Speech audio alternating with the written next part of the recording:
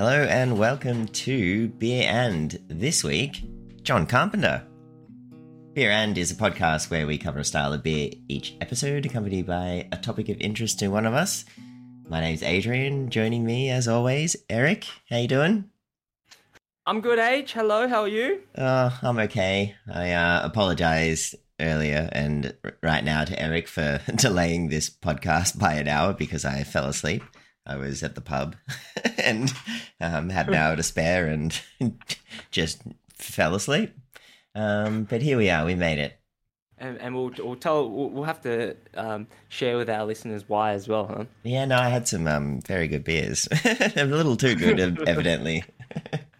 We should note that this podcast is a just pretty much an excuse for us to catch up, eh? And is definitely a discussion by beer non-experts. And non-experts of most of the things we talk about as well. Yep, that's true. Age and I, we went to uni together. We also lived in the UK for a couple of years.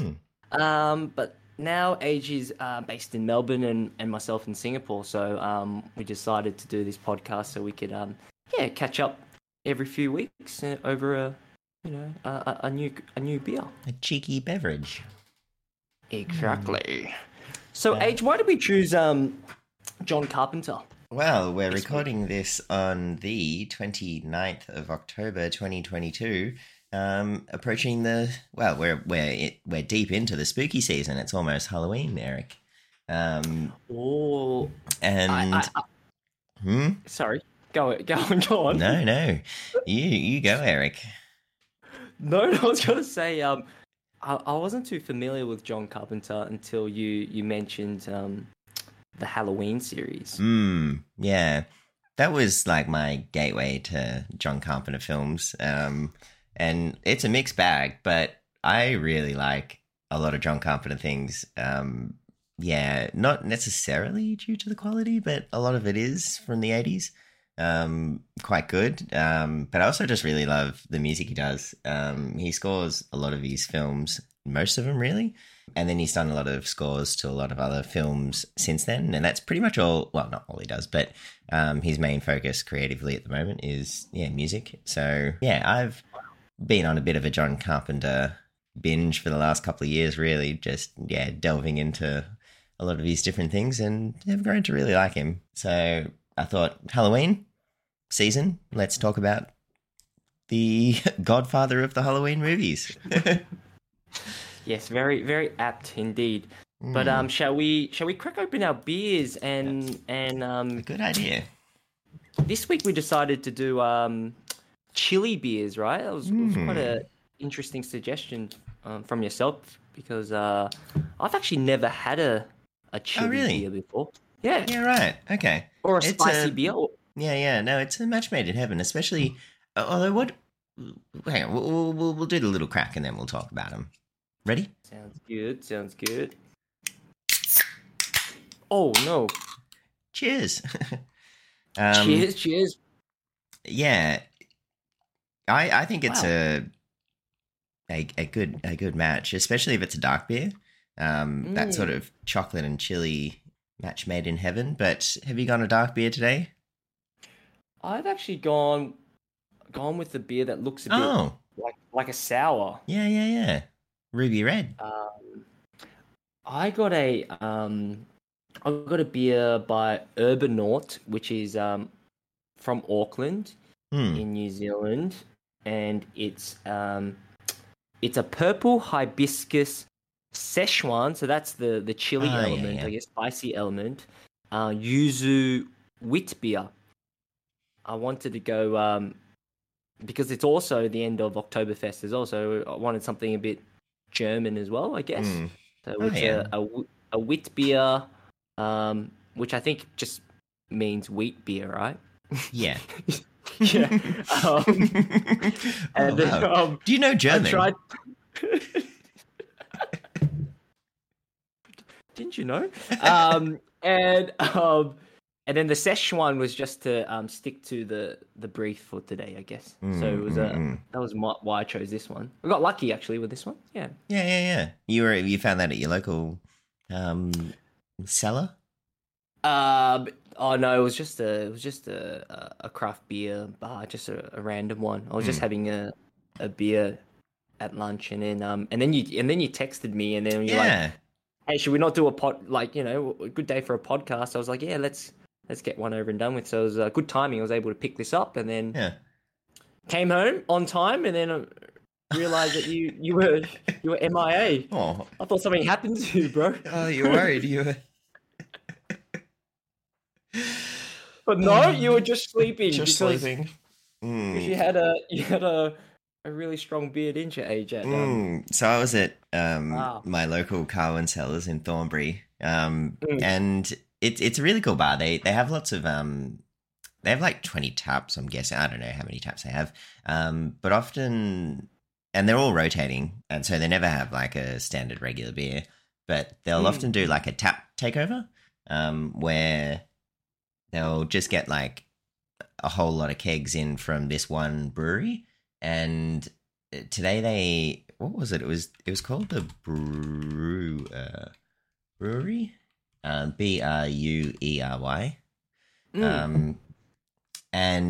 they were all like imperial stouts. Yeah.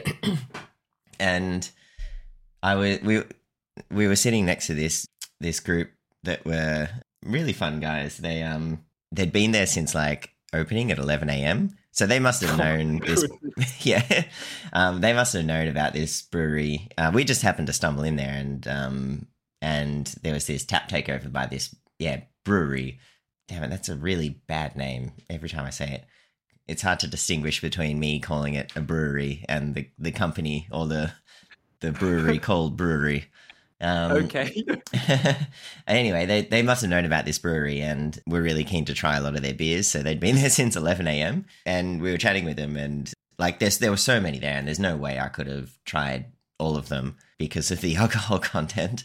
And so I asked them for a recommendation, and they're like, "Oh, you must try the Grand Reserve. There's like a 2020 and a 2021 edition." And I'm like, okay. So I went up to the bar, and it was a 22.8% beer. Oh, goodness. No wonder you fell asleep. Yeah, and Gosh. they sold it in a 100 ml pour or a 150 ml pour. Because any more than that and it would like destroy you.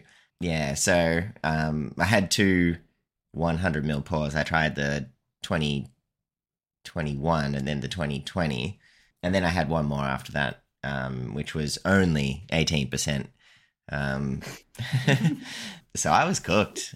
Yeah. And then like the beer I've got today, which I should probably get to as well, I picked up on the way out. It's by Working Title Brewing Company, based in Queensland, Australia. It is Deception is the name of the beer. A bourbon barrel-aged salted peanut and chili imperial stout. Oh, yummy. So now I'm backing it up after a nap, and I'm like, it's a 10% beer, so we'll see how I go. Yeah, still a strong one. But yeah, description? Have you got a description? Oh, yeah. Hang on, I should have a sip. You have a sip. Give us your thoughts. Oh, damn, that's really good. To compare, like the beers I had today at the brewery, at the bar, by brewery, they were almost more like a whiskey than they were a beer. It was very low carbonation because they were barrel aged, so I think they'd been sitting there for quite a while in the barrel, and so it lost a lot of its fizz, for lack of a better word.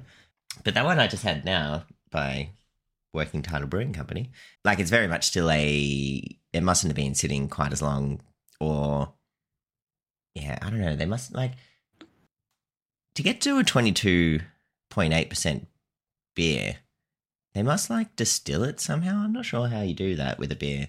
Anyway, because it almost tasted more like a liqueur than it did a beer.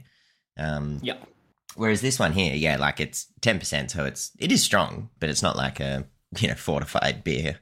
So like it still has its effervescence to it.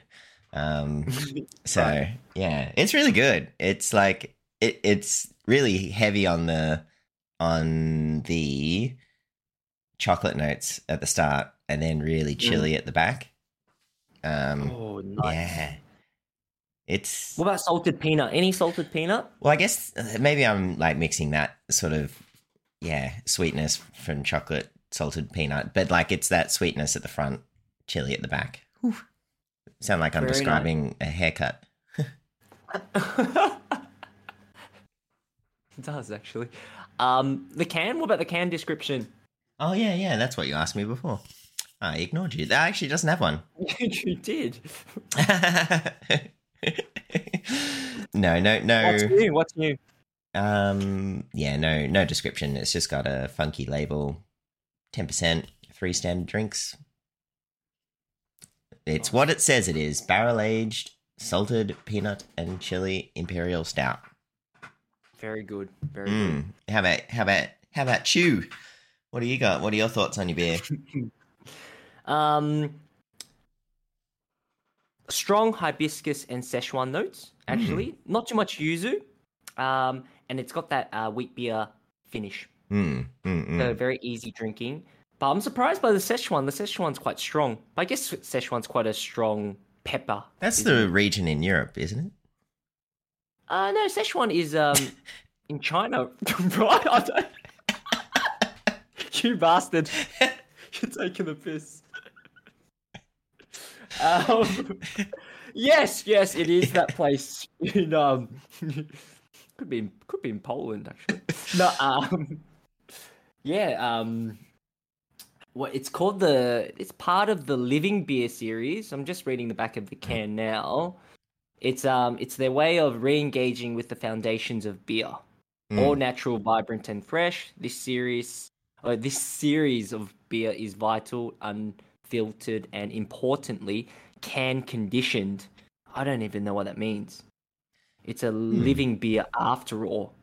Oh, so I think they add the yeast into the can? Oh. And then he goes on to say, "Gah, the flavors!" Exclamation mark. This one has us feeling spicy. Living Beer number 3 is a melting wok of pan-Asian flavors, spicy Szechuan pepper, fresh yuzu lemon, and floral hibiscus. Brewed with a traditional wit yeast strain to seamlessly meld the heady esters of the European tradition with the tantalizing, lively flavors of Asia. Expect bright citrus, slight herbal florality, and an intoxicating Szechuan kick. I don't think we could have gone 2 different beers today within the framework of the style. The style, which is great. Yeah. I just googled what is can conditioned beer. And it says, give us put simply, it helps to carbonate beer. How it works: we add a small amount of I must have found a brewery website. Add a small amount of sugar and yeast to the beer right before packaging. The small addition helps the beer to ferment inside the can, creating the last bit of carbonation, preserving the beer's quality and enhancing its flavor. Oh, does it does it taste particularly carbonated? Does it feel? I don't know. How would you describe that? No, actually, H. Not actually, it doesn't. So maybe it's naturally that they needed that extra bit to make it, because it's probably naturally quite a flat kind of Okay, so it just gets it to like standard. Yeah, or maybe that's just how it's carbonated. Yeah. It's a little bit carbonated, but not as much as like a sour. Yeah. Okay. It's good. It's nice. I like the Szechuan notes. I didn't think I would, but the Szechuan notes are good. Does it remind you of the Asian wok?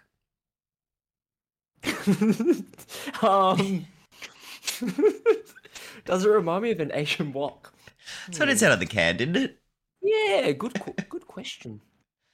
I was hoping for more fire. I was hoping for more fiery sort of Szechuan flavors, but you can definitely taste the Szechuan. Okay. So, yes. Walk and roll. Walk and roll. Gosh. Gosh. Shit. I really like it, Age, and I think I'm really happy that you brought up chili beers this week. Or I think I really want to try yours as well. I think just find any kind of like chili porter or chili stout. Okay. Yeah, like, do you like chocolate and chili? Chili chocolate.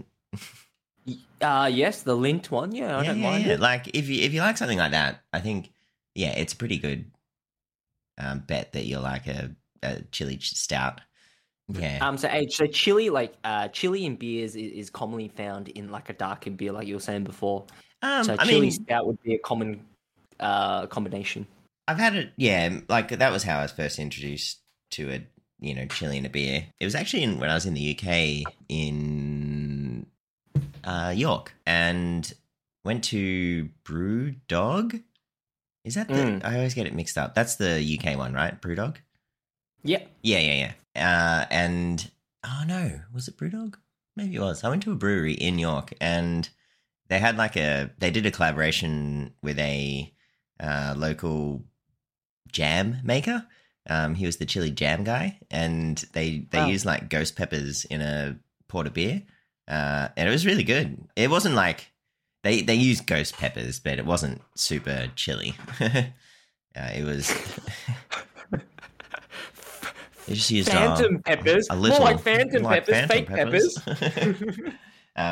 So yeah, like, and that sort of, I was like, oh yeah, no, like I like chili and chocolate, so why not a porter?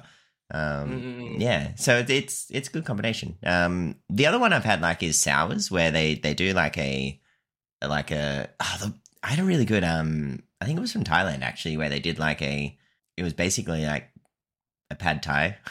It was like, oh wow, it was like basil and chili in a sour, and it worked so good. So yeah, amazing.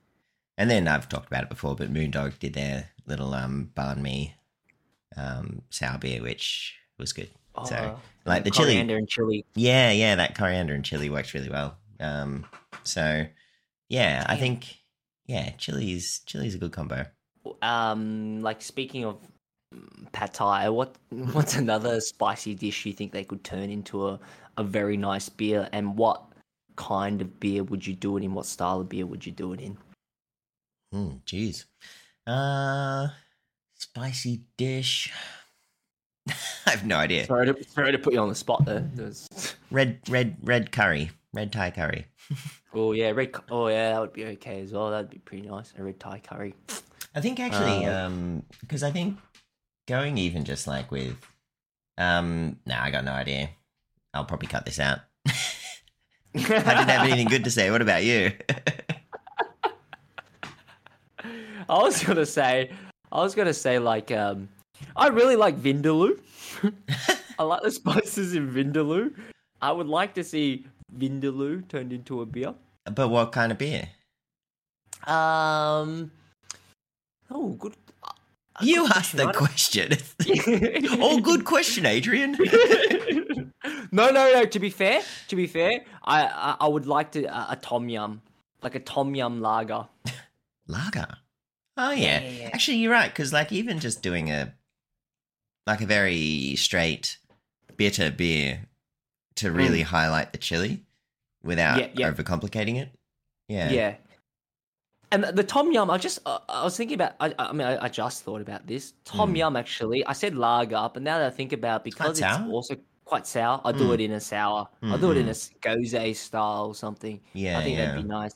And like whenever you've had a tom yum, like it's normally quite clear. But when I came to Singapore, you can get the milky version too. So they put Coronation milk in it as well. So it makes it a bit more creamier. So you could do like a tom yum ice cream sour. Putting it out there. Just putting it out there.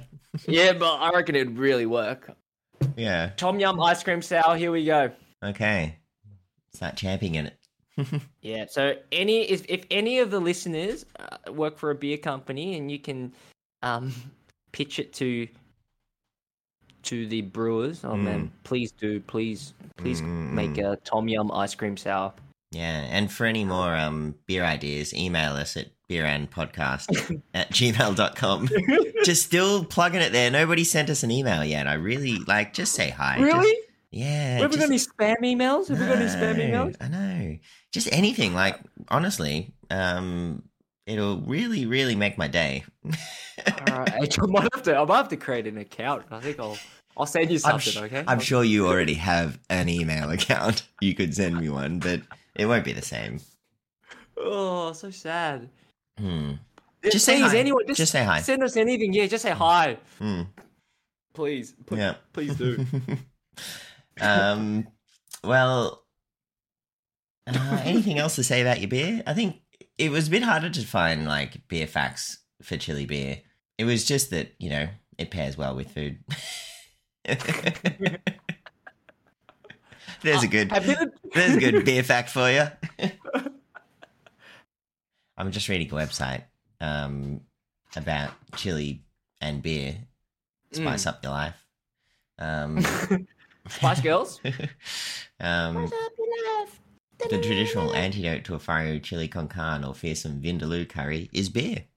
Oh, it goes so well, yeah. Preferably lager. But when you've just gone off the scale in Scoville units, is that the chili unit? Yeah, that's the chili unit. Okay. Yeah. Anyway, probably don't have too much. You got any beer facts? Maybe we should just move on. Beer facts. Yeah, I think I'm ready to talk. John Carpenter from the Carpenters, right? Yeah, that very same man. Yeah. Oh wow. Him and his siblings. Yeah. Hey, wait, John. The Carpenters did that song, right? Close to you. Dun dun dun dun dun dun dun dun. Oh, really? Dun dun dun. I'm not too familiar with the Carpenters. Sorry. Oh, it's Richard. Sorry, it's Karen and Richard. Sorry, no, I knew not John. They didn't include John. He ended up trying to make horror movies. He had a different creative outlet. Yeah. Overachievers. Anyway. Yeah. So, H, why did you choose John Carpenter this week? I know it's Halloween, or coming up to Halloween on Monday. But yeah, tell us how did you get into his movies and what was it Halloween that got you into him?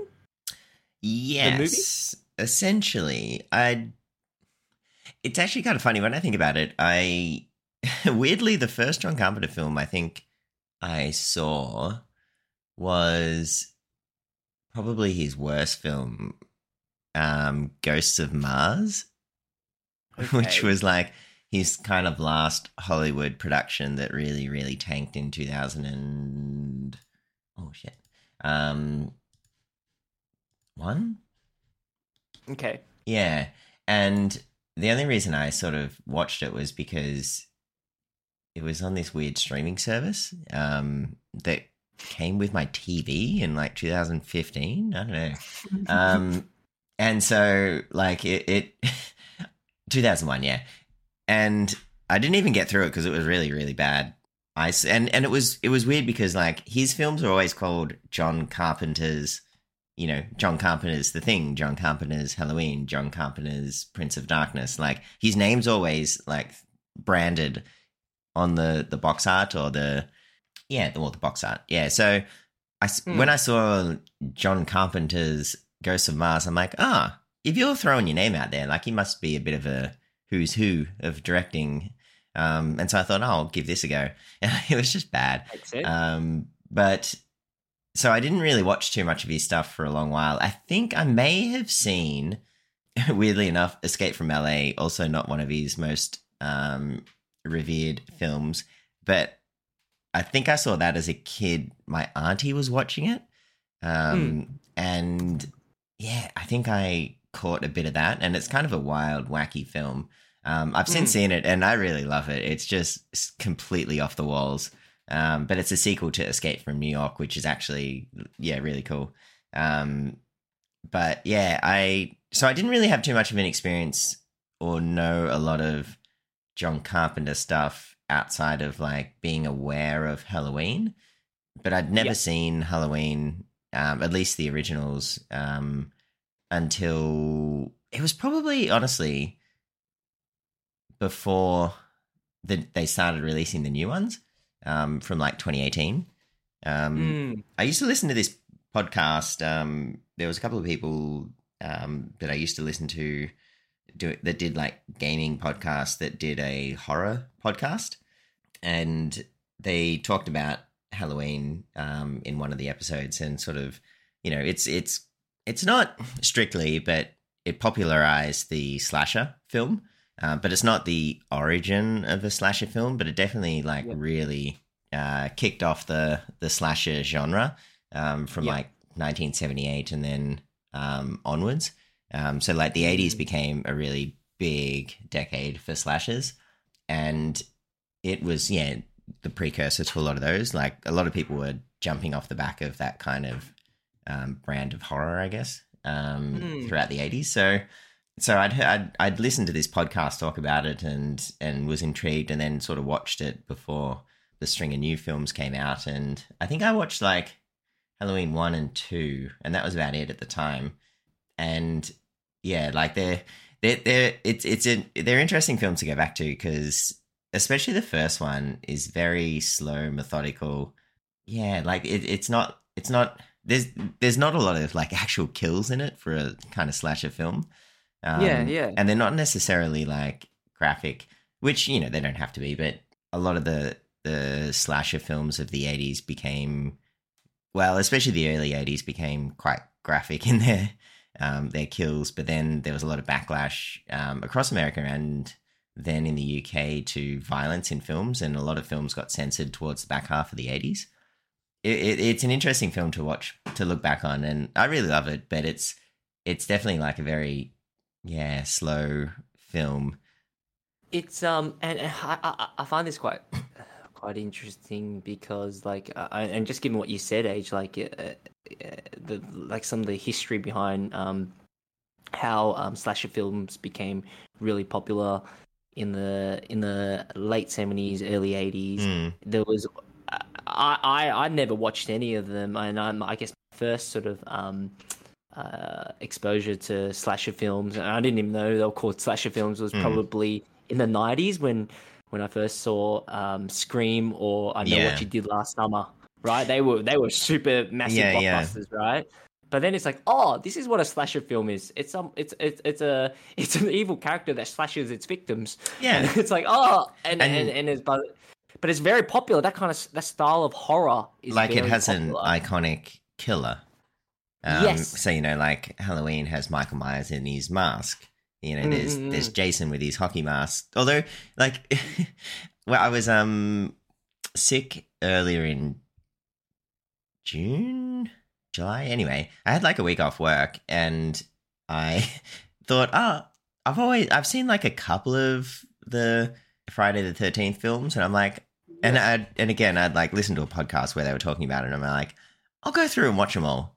It's just like, it's a wild ride, Friday the 13th, of varying quality. But like, Jason actually he's not even in the first film. And in the second film, he doesn't even have the hockey mask. And it's not till like the third film that he actually gets his hockey mask. Anyway, so like, he's another, iconic killer. And then there's like Freddy. Freddy is, there's a movie called Freddy versus Jason, right? Yeah. I watched that in that run. Oh God. For listeners that don't know, Age is actually a really big horror film buff. So I guess like my appreciation for horror films, I think not appreciation, but I kind of like can enjoy them. I think a lot of it was I guess your recommendations as well, or even us going to watch some horror films together. I think we watched Halloween. We did. One of the 2018. Yeah, 2018 Halloween together. To, we went to see the Glen. We went to what's it called? The Glen Century City. Century City. Century City. Yeah. Hello to everyone at the Glen. Glen Waverley. Yeah, which like the reboot. We went to Pancake Parlor, right? Did we? Maybe not. Not that time. Didn't do the Pancake Parlor movie combo, huh? Not that time. Yeah. Only on dates. Only on special dates. That's right. Yeah. Not with you. Not with you. With my other guy friends. Oh, come on. Yeah, which like he didn't actually write or direct the new ones, but he did compose the music. Which is wow. The music for those films, that trilogy is so good. I really like the new Halloween trilogy. It's like as soon as you kind of analyze it, it's kind of silly. You know, it ignores the basically every sequel to the Halloween film series. So it's a direct sequel to the very original film, and that's it. And so Michael Myers has been in what do you call it? Facility. Institution for 40 years, and then escapes and starts killing everyone again. But yeah, it's very silly, but it's I don't know, I really like it. And I think the key to like a good horror actually is just like that mix of tension and release. And so like the comedy is really important in a horror film. It doesn't need to be like funny the entire time, obviously, because then it's not scary, but you do need that tension and release. And I think especially the 2018, which is probably the best of the trilogy, like, well, it is, was just, there was some moments of just pure like gags. And it was written by Danny McBride. Oh, the guy from the baseball show. He was a baseball player, That's right? your pull? Kenny Powers? Yeah. Kenny Powers? Yeah. He's so funny in that. Yeah, I mean, it was written by some other guys, but yeah, like he was one of the writers on it. Yeah, and it's just like it has these absolute like really, really dark, scary moments, and then like there's two cops in a cop car talking about banh mi with and he bought his friend a peanut butter banh mi. He's like, I don't want to eat that shit. He's like, it's just bread and peanut butter. Yeah. Hey, do you know when I first saw, when we saw the 2018 version of Halloween, and you're like, oh yeah, the killer's called Mike Myers. I'm like, in my head, I'm like, Austin Powers. Yeah. It is really confusing. Yeah. I really like Mike Myers. I wish we could do an episode on him. I think he's so funny. I think his comedy definitely does not hold up. But like, I remember The Spy Who Shagged Me, or one of the Austin Powers, and there was there was a Russian spy, and he goes, "What's your name?" And the Russian spy lady goes, "My name is Ivana." Yeah. Ivana Humpelot. How bad is that? Yeah, that just does not work. I mean, anymore. that was the brand of comedy, but like it was funny at the time. It's just such a difficult watch to go back to. Like, there's no incentive to watch that now. Austin Powers, Mike Myers. So yeah. Anyway, Michael Myers. Let's get back to John Carpenter. Michael Myers. Sorry. So yeah, I think like Halloween was definitely one of the first films that I watched of his, like more recently and later, and that's when I kind of started to get into him. Yep. And then I bought a little box set of films on 4K Blu-ray. Gosh, wow. Oh yeah, real fan. Yeah. Because I kind of wanted to try a couple of his other things, and it came with Big Trouble in Little China, Prince of Darkness, They Live, and wait, hold on. He did Big Trouble in Little China. With Russell. Have you seen that? Kurt Russell. Yeah. Kurt Russell. Yeah, like, it's really funny. It's really funny. Good. Yeah, it's just it's just like it's such a wacky film. Yeah, and it just really leans into its like wackiness. Yeah. Wow, I didn't know that was done by him. That's really cool. Yeah. That's one of his best. And Escape from New York was the other one in that little box set. Okay. So cool. Yeah, maybe The Fog was in it too. But I think like JB Hi-Fi. JB Hi-Fi. JB Hi-Fi, you got it.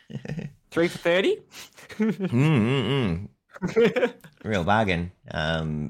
So yeah, I think like he's just got such a, and I think like it's also like he was so prolific in the 80s, Yeah. and then had a bit of a, you know, decline throughout the 90s, and then yeah, after Ghost of Mars, it seems that yeah, oh actually no, he did, yeah, no, it was Ghost of Mars was kind of like the last of his attempts at a Hollywood film, really, and then he had a bad experience by the sounds of it, and the movie tanked, and it was, yeah, he didn't really do much. He's done one film since then in 2010 called The Ward, and then he hasn't directed anything since. So, Wow. yeah, it's an interesting career, but yeah, I think I've just really gotten into him because he's like such a icon of 80s films, and like his brand.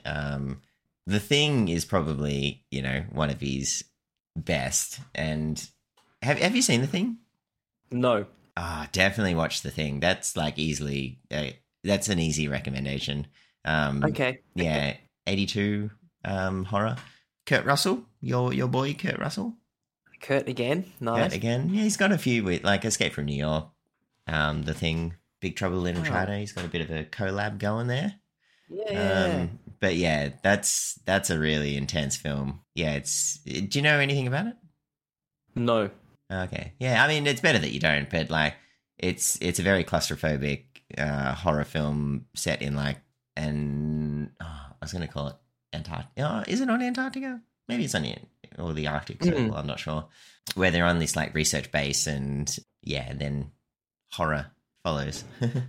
It sounds like he was very successful in the 80s, age, and had a really good body of work in the 80s. Is there anyone that you can think of in the 90s or noughties that sort of had the same body of horror films that you enjoy, that you follow as well? Not necessarily. I actually watched a YouTube video on horror in the 90s like last week, and it was a confused decade of horror, as they kind of put it. There wasn't like the 80s was defined by its slasher and iconic killers, and the 90s just, for especially the first half of the decade, didn't really know where to go, and it tried a lot of different things, and there were some hits there, but there wasn't like a defining feature, and it was I think that was kind of off the back of the backlash of violence in films in and like across America, and it was like politicized, and then a lot of it got sort of toned down, and it wasn't until like the later half of the 90s where that kind of teen killer came in. And I think Scream as the 90s, where 1996 97 Scream 1 and Scream 2 came out, and then like a lot of other films capitalized off that, like I Know What You Did Last Summer, and what's the other one? Not another teen movie. Maybe not that one. No, what's the Scary movie? The parrot? There was a parrot. Yes, scary movie. Yeah. The Wayne brothers, they're so good. So, yeah. What about M. Night? What are your thoughts on M. Night Shyamalan? Yeah, I mean, a more modern day tour scary horror movie guy, kind of guy. Yeah. Look, I don't. I think after the like success of The Sixth Sense, and I liked Unbreakable. By the time I'd seen Sixth Sense, like the ending was ruined for me, and so like it wasn't much of a thing. But the annoying thing about his films is like there's always a twist, and you always sort of like anticipate that what you're seeing at the start isn't what you expect, and there's like this little hook at the end to kind of I don't know, generate some interest. And I look, I don't know enough of his things. I've seen like Unbreakable, and then like his sequels to that he did like years and years and years later, Split and Glass, which were Yeah, which were fine. Or James McAvoy, I should say. Yeah. But yeah, I don't know. It was I don't know enough of his stuff. I haven't watched. I sort of gave up. I liked Mm. and I think that's the trouble. Like you can watch it once and it's fine because you don't know what's going on. But after you know what's going on, it's not that interesting. So Yep. what was that one on the farm with the aliens? Signs. Signs. Yeah. See, that was like I Mm. liked watching that, and then I have no interest in watching it again because you know what the hook is and the outcome, and so it kind of Mm. like there's no like once you know there's not like any tension watching it. I don't know. Yeah. Mm. Can I ask you, like, why do horror films appeal to you? Like, I just want to feel something. just watch a rom com then. Yeah. Why do you need to watch horror films? Yeah, I think like if they're done right, that tension and release is just such a satisfying experience like for a movie. I think, you know, it's actually like a really tough balance too. Mm. I watched so in 2000 and what was it, 7? There was a remake of Halloween by Rob Zombie. Yep. And that was I actually rewatched it like 3 nights ago. And it's a hateful film. Like it's really bleak and kind of awful Yeah. and like yeah, I guess it's scary, but it's also like I just felt really uncomfortable watching it and it as a horror film like I don't like that. Mm. Yeah, and it was just like basically every woman that died in that film was naked when they died and like it felt really uncomfortable Mm. and it was just yeah and so like and it was bleak and so there was no you know really relief of that tension and so I didn't really enjoy that, whereas you know especially you know maybe not the original Halloween but the new trilogy, there's definitely that comedy aspect to it that kind of it brings a bit of levity to like all the awfulness that's happening on screen. It's kind of, yeah. And I think that's kind of why horror films are good. But yeah, I think, yeah, it needs to be a good balance and it doesn't need to be, it shouldn't be, you know, bleak and awful and, you know, hateful. Okay. It can be really campy. I don't know. I just really like the ideas that can come along with horror. Yeah. Mm. Um, Can you list your top 3 John Carpenter films if you had to give a top 3? yeah, I'd been looking at them. Because I think Halloween's definitely it's Halloween or The Thing is my favorite. Okay, so that's number 1. Yeah. It's probably The Thing. Like The Thing is probably my favorite film, and that's not a hot take. Okay. I think that's pretty common. Yeah. And then Halloween's probably up there as the second. Escape from New York is also really good, but I didn't really like that the first time I watched it. But I wasn't really in the mood for it, and so when I did actually rewatch it, I was a bit more open minded to it, and because it's this weird mix of camp and like action, and so like it's an action flick, and if you if you take it too seriously, I mean it's hard to take seriously because like they've you know imprisoned or they've made New York a prison island and they just throw in all the criminals there and don't let them out. So it's kind of like ridiculous, but yeah, like you definitely need to embrace the 80s camp, and it's actually kind of cool. Nice. And then I think definitely. Big Trouble in Little China is probably my third, but I did really like Prince of Darkness, which if I had to recommend anything like sort of out of his typical recommendations, Prince of Darkness is a cool one. Okay. That's actually like a really good horror flick. Yeah, so I would give that a go.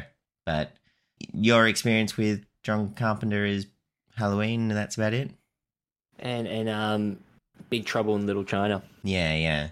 No, there's Those definitely a two. lot more. There's definitely a lot more good stuff you could try. I would just look through Okay. his filmography and go from there. But pretty much. I mean, to be honest, like throughout the '80s, like there's not really anything I wouldn't recommend. They Live is a weird one. Yeah, They Live is a very bizarre film. Mm-hmm. Yeah, and the messaging towards the end is a bit irky now, but it's basically about some like aliens that live amongst us, and the main character can't see him, or nobody can see him, but he has these like special glasses that can allow him to see like the world underneath, and like all the aliens have this like awful skeleton-looking face, and the entire world's like designed, and it's actually quite relevant now, like as a big advertisement, and so like it tells you to obey, and like all the advertisement tells you to obey and to buy things and to it's quite interesting, but the way it ends is kind of disgusting because he just like starts killing everyone. Like and like he gets quite unhinged. Yeah.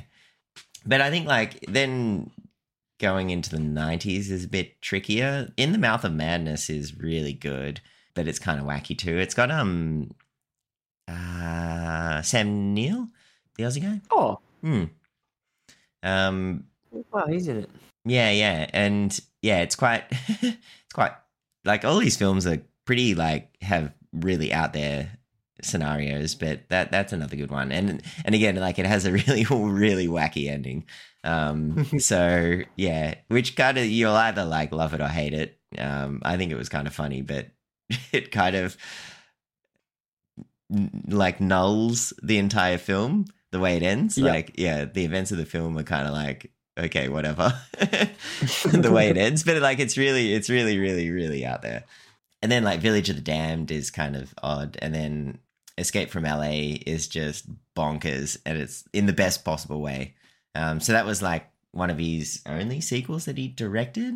He did Halloween 2. He wrote it, but he wrote it drunk under duress of like the studio. Right. And so Escape from LA is like one of his only sequels that he sort of was heavily involved with. So yeah, it's wild. It's really good. You should watch that. Okay. Yeah, and that's another Kurt Russell endeavor. So well, they formed a lot of they had a pretty good working relationship then. Yeah. Kurt Russell actually wrote a bit of Escape from LA, and that's like one of his only writing credits, which is really really funny. So yeah, I think like honestly, just go through chronologically if you really want to give it a whirl. Assault on Precinct 13. That was 1976. That was really good. They did a remake on that. Yeah. With Bruce Willis.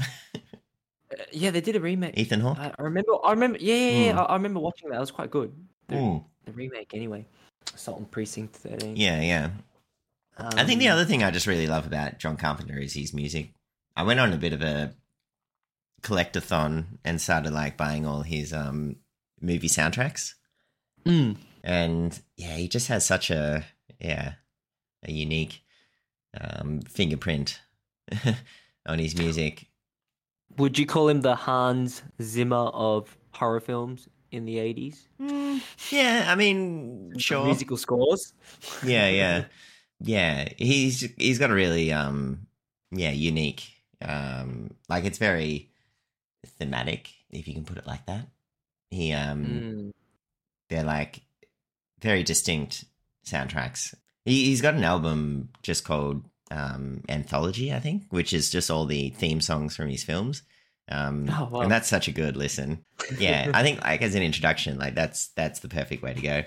And yeah, it's a really really fun listen. So give that a whirl. Like I just buy anything he releases now on vinyl because it's like even for films I haven't seen, that's all he's been doing now is just film scores. So cool. Yeah.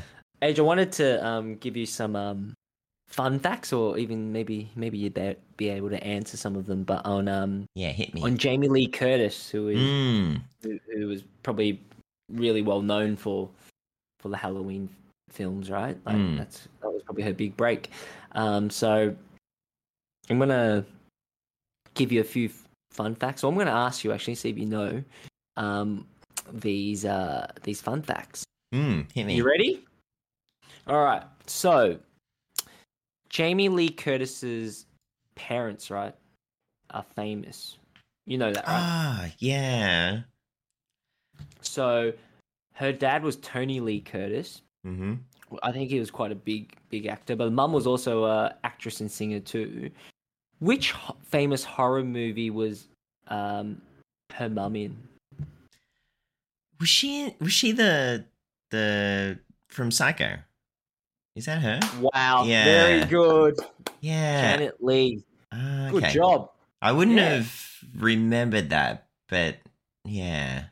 It rang a bell. Good. Yeah. Yeah, her mum was Janet Janet Leigh, and she was in Psycho. What was her debut film? Was it Halloween? Correct. Yeah. In 78. Okay. Yeah. Because she was really young in that. Yeah. Number 3. She is the godmother of which famous Hollywood actor? What's her relationship? I think you like this actor. Okay. I don't think I'd be able to. Give me a hint. Give me a hint. Is male? Is he's done he was in quite a famous, I think, mystery thriller. What was it? Dark. It was quite a famous movie in the 2000s, I think. Nah, I got no idea. Jake Gyllenhaal. Oh, really? What's the relationship there? How does she know him? I don't know. I just got this off the internet. Good on you. Yeah, thank you. Yeah. Also, did you know she had grey teeth as a child because her mum was taking these antibiotics called tetracycline antibiotics? Oh, right. Yeah. Gave her grey teeth when she was born. Yeah. Fun fact. She's also, final fact, she's also a children's author as well. All right. Yeah. She did a book called Me, My Selfie, and I. Oh, very, very clever. Yeah, not too bad. Anyway, there's my some facts. You're pretty good. You got most of them. Not bad. I mean, you got two. Yeah. Well, in the spirit of the spooky season, what are your favorite horrors? I really liked Scream. I liked Insidious. I really liked Insidious. Yeah, that is good. I liked Don't Breathe. Is it Don't Breathe? Oh, yeah. That was a that was a roller coaster, that film. Because at first the antagonist protagonist in that film shifts quite a bit as to who you think is the hero of the story and the villain. That is quite an interesting film. Yeah. They made a sequel to that. I never watched it. Oh, I did. Oh, I don't think it was very good. But okay. I think they did do a sequel. I really liked the Saw series. What? Yeah, I liked it. I really liked the Saw series. I like the fact that a bunch of people have to go through extreme measures to save themselves. It's just I like the psychology. Yeah, look, I'll be like, I laughed at you, but I've seen every single one of them. Yeah, like the Fast and Furious series. Oh no, I love the Fast and Furious series. That's different. It's quality material. Yeah, no, that was another series. I'd seen the first one in cinemas when it came out.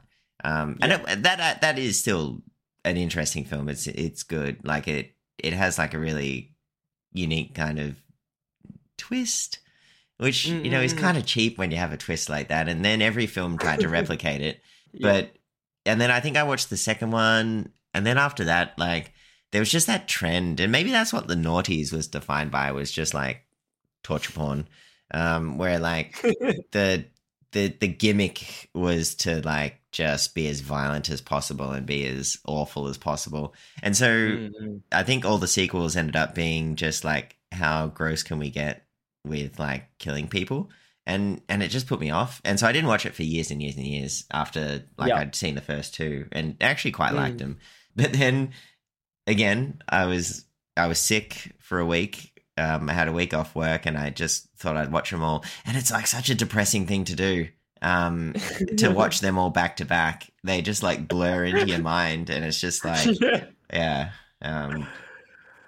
You know, like when we talk about horror films, and each decade it goes through different trends, and what was popular with slasher movies, and then even the Saw series was really popular because it kind of played on how people, you know, would just do crazy things in they're very desperate in a group setting, and like I liked it. I think it's Insidious played on, and even Don't Breathe, they played on the senses of people. So someone that was deaf versus compared to someone that was blind, right? Well, there was that that one where the lady was blind. Yeah. What was that one called? Oh, I thought that was Don't Breathe. No, Don't Breathe. Oh, sorry, Don't Breathe was the old dude in the house that they went to rob was blind. But he was blind. Yeah. But there was another film where somebody invaded the woman's house who was blind. Oh no, she was deaf, right? She was deaf. Oh yeah, she was deaf. Yeah. You're right. Yeah, she was deaf. Sorry, That's not Insidious. No, sorry, that's not Insidious. That's another one. No, Insidious was James Wan. Yeah. That was sorry. I got it mixed up, but yeah, you know the one I'm talking about. That was quite a good film as well. Yeah. So I'm just thinking that, and I love how they both play. When you talk about tension and release, especially when, as an audience, you don't you know, when you don't know what a perpetrator is doing, because obviously they put you into the point of view of someone who's deaf, right? Shit. Hang on, what was that? I think it's very clever. Yeah, I think the way they did that was just very clever. So I wanted to ask you, like, moving forwards, like, where do you think horror films, like, what kind of like, are they still going to play on the senses? Are they still going to play on? I think that's kind of been done now. It was called Hush. Yeah. Hush. Yeah. Yes, Hush. Yeah. Yeah, I think that's because now, I think, you know, now what I think of, like, the late teens. What are we calling the 2010s? The roaring 20s. The roaring 20s. The late 2010s, like early 2020s.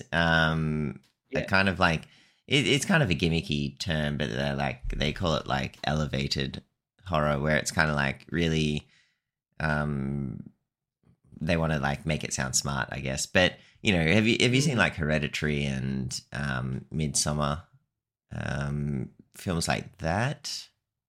I've seen Hereditary. Yeah. Hereditary's quite good, right? No, it is. Yeah. I mean, I quite liked it. Yeah. Yeah, that had some really surprising scenes in it. Yeah. Tony Collette. Yeah. And then like Get Out, Jordan Peele's sort of trilogy of films. Different. Yeah. Get Out was like, there was so many there were so many different themes in Get Out. It wasn't just a scary movie, was it? Yeah. Did you see the film he released this year called Nope? I watched that, the cowboy one. Yeah, I loved it. One. That was so good. And then, like, it combines two of my favorite things, like horror and sci-fi, but like, yeah, it's just, it was so good. I loved it. And it had the Glenn from The Walking Dead. What's his name? Yes, Glenn. The ranch manager. He played like the ranch manager. Yeah. God, I really love that film. That was a good one. So yeah, I think like, I think like horror now is kind of a much more. It can be a very well respected genre of films that can garner like critical praise, whereas I think throughout like 80s, 90s, it was kind of like just a cash grab. Like it was just a genre of films that were, you know, I like them, but they're not exactly, you know, clever in a lot of ways, or they're not like, they're not necessarily critically brilliant films, but now they can be. I would agree with you there. Yeah, I think some of them are done very well, executed very well. Yeah. So, yeah. I don't know. I just really like the horror genre. If it's your favorite, I think it's your favorite age. Like, I don't know. It's definitely up there. It's definitely up there, but I don't like if it is, you know, purely, if it comes from a purely kind of hateful space, it's really, really bad. But like if it's playful in its horror, then, you know, it works really well. Yeah, I think it can be quite good. When done right. Anything else you've got for horror and or John Carpenter? We went a bit off the rails with talking about John Carpenter. No, I think that's I think for me, I think that's pretty much it. I really liked I really liked Halloween, and I'm a fan of Jamie Lee Curtis, so like you know, when I saw her in True Lies, I realized she was in Halloween. I'm like, yes, I'm watching this. Age, buy the tickets, I'm going. So Freaky Friday, big fan of Freaky Friday too, with her and Lindsay Lohan. So no, but thanks for bringing it up, Age. I think it was a good timing. I think with Halloween approaching, and it was a good chat. Although by the time this episode comes out, it'll be after Halloween. Post Halloween. That's all right. Don't worry about it. If you're disappointed in that scenarios, please send us an email to beerandpodcast at gmail.com. Stuck in Hotmail. Stuck in the 80s, mate. I mean, I should say 90s. 90s, yeah. Not the 80s, 90s.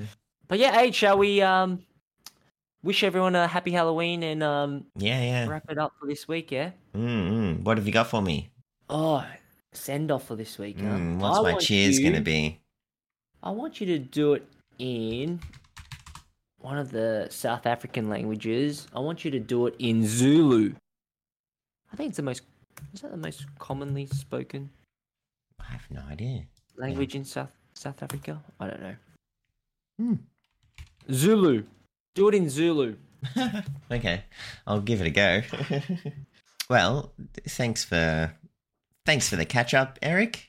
As always, good to see you. And Injabalo. What? I got Bajabule. Oh, really? Yeah. How'd you do that? I just googled cheers in Zulu. Yeah, I did Google Translate and wrote cheers, and in Zulu it comes out Injabalo. Injabalo? Oh. Well, Injabalo or Bajabule? Either way, thanks for listening. Thanks for listening, guys. Cheers, bye. Bye.